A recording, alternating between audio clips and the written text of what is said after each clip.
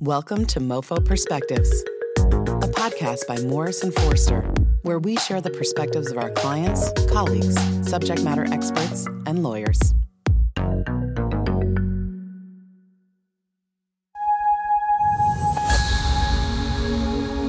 Hello, welcome to the Mo Founders videocast, which is also available to be downloaded as a podcast. My name is Stephen James, a partner at Morrison Foerster. Mo Founders is a Morrison Foerster group designed to bring together a community of entrepreneurs, investors, and advisors. In this episode, we're talking about AI, and in particular, what you need to think about if you're a business that is in this space or is planning to be. There's been a lot of discussion about how legal frameworks around the world may need to change to address the challenges and opportunities afforded by AI. To navigate our way through these opportunities and challenges in the UK and elsewhere, I'm delighted to be joined today by Morrison Foerster partner Charlotte Walker-Osborn, who jointly leads MoFo's European tech and AI practice. Charlotte, welcome to the Mo Founders videocast. So if we could start off by just talking through some of the challenges. So if you're, say, a startup, an emerging company in this space, you want to be in AI, which I appreciate encompasses all sorts of different things and all the different types of technology.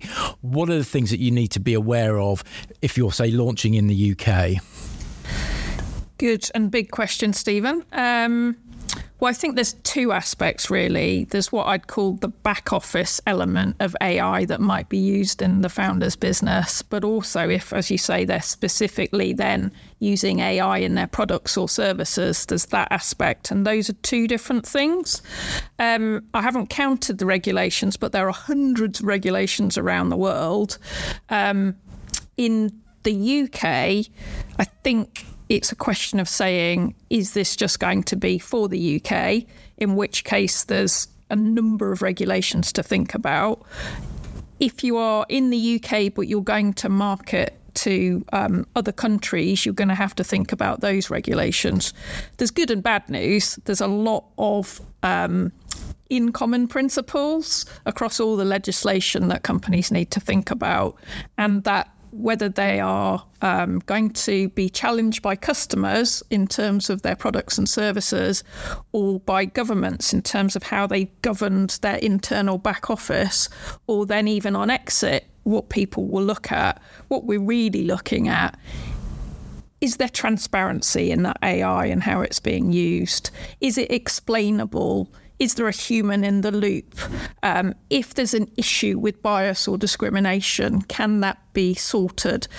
These are some of the very, very basic principles. Now, we could spend hours on this, so I won't go into detail, but basically they need to think very carefully about how they are going to answer some of these key principles. And then in the EU, as you know, there is a big piece of law coming soon. So if they're marketing to the EU, that's one thing. But focusing back on the UK, at the moment, the UK is a bit mixed in its approach on AI. On the one hand, it's saying it's pro-innovation, good news for founders. But on the other, and I'll ask you a question about intellectual property, it does have some very important things for founders to think about. So the UK is basically saying, we're not going to have, at the moment, its own AI regulation. And so founders have to think about all the regulations they're looking at already. Data privacy, if there's personal data, other laws around product safety, if it's AI that's in a product that's doing a technical thing, and various things. But what the government is saying, and it's literally just had a consultation and then a response, it's saying it is asking all those regulators to put some AI-specific rules. So that means founders are going to have to keep an eye during 2023 and into 2024 what those specific things are, because they will then become statutory and they will need to be looked at. But I do want to ask you about intellectual property, because for me that's actually the biggest, most important point here. If you're in the UK and you've got an AI model or you're developing one and you want to train in the UK with data, the UK's position isn't that pro-innovation. So I wouldn't mind you just talking to that point a little bit. Yeah, sure. And it's a very real issue. I think part of the challenge is that when the UK exited the European Union, it hadn't transcribed what was going to be a much broader, what they call text and data mining exemption, which the EU has. And that permits effectively mining for commercial purposes, subject to an opt-out. In the UK, there was consultation potentially in accordance with this pro-innovation approach to having an even broader exemption, which would be for any purpose. You couldn't opt out of it.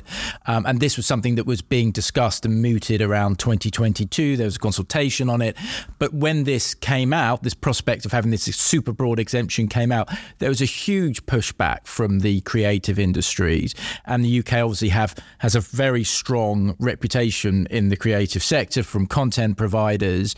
And as a consequence of that, the plans to have this very broad exemption were scrapped early in 2023. So what we're left with is what feels like a slightly archaic, outdated exemption for text and data mining, which allows you to do those activities only for non-commercial purposes, which of course is going to be unhelpful for the majority of founders, entrepreneurs, small businesses who want to be doing the training for commercial purposes, obviously. And the other problem with the UK position in terms of copyright is that the exemptions are far narrower, say, than the US position, where you have these very broad fair use principles which allow you to do alternative things with the copyright protected material that you have. So that is a real challenge. And I think that's something that the government legislators are ultimately going to have to work with, because at the moment there are too many risks, or many risks, if you're going to be training in the UK. So I imagine most providers would be looking to train elsewhere, which is easier said than done and much more challenging if you're a startup that's based here and wants to get into this space. So it's going to be a very difficult thing to navigate, and I would expect movement in this space.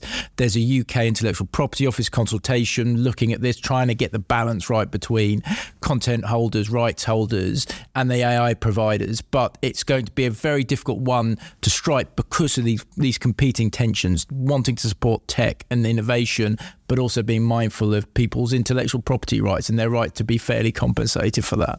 Yeah, and, I think it is something to grapple with. You and I both work in the space of licensing in IP and tech. I think how we've both been seeing companies deal with it well is actually just to be really cautious about what data they are using for training if they want to train in the UK.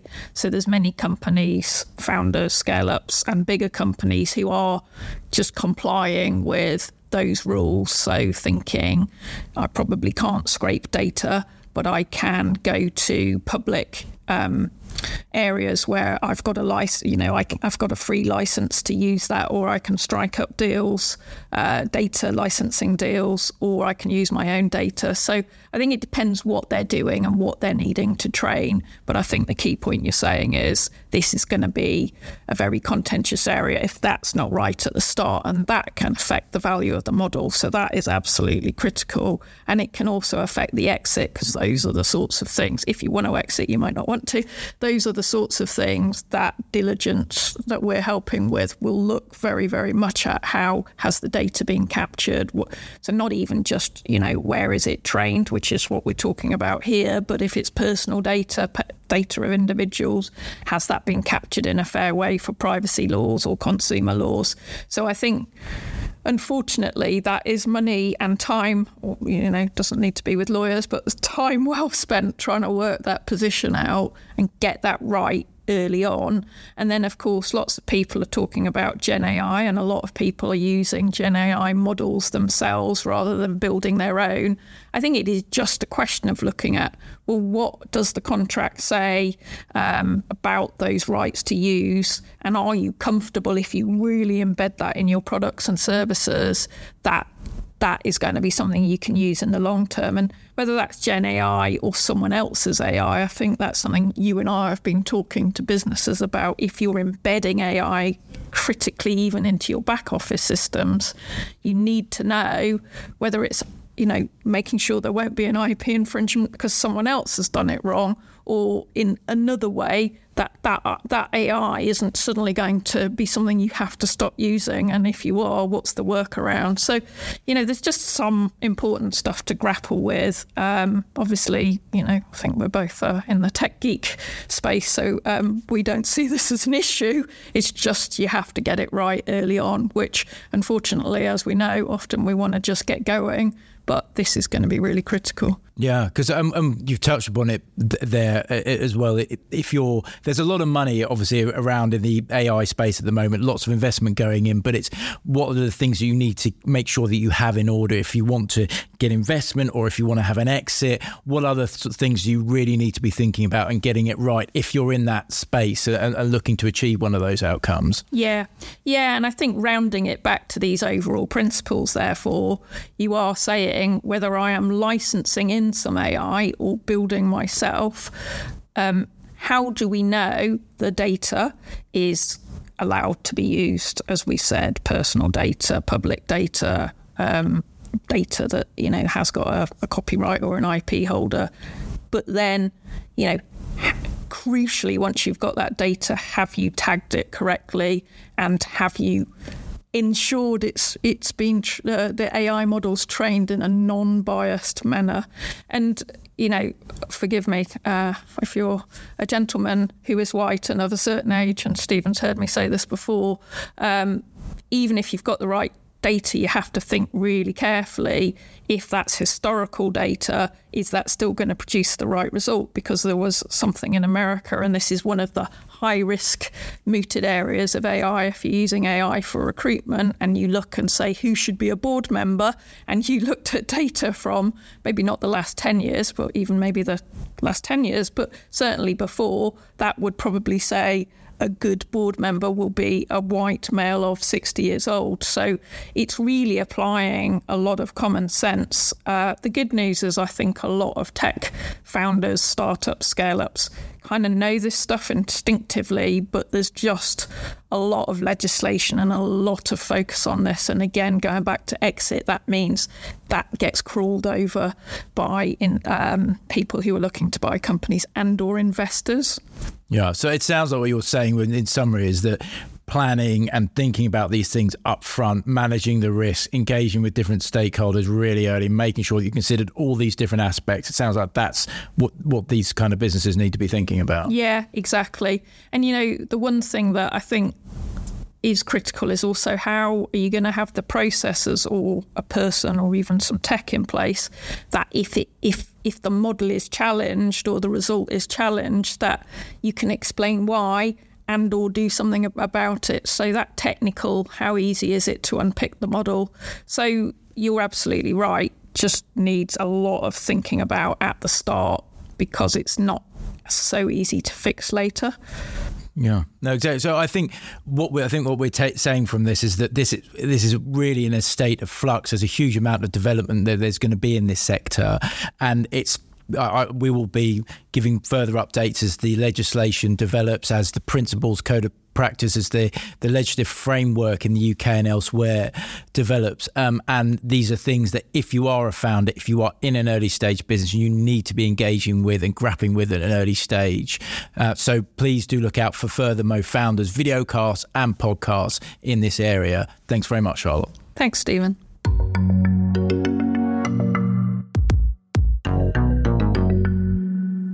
Please make sure to subscribe to the MoFo Perspectives podcast so you don't miss an episode. If you have any questions about what you heard today or would like more information on this topic, please visit mofo.com/podcasts. Again, that's mofo.com/podcasts.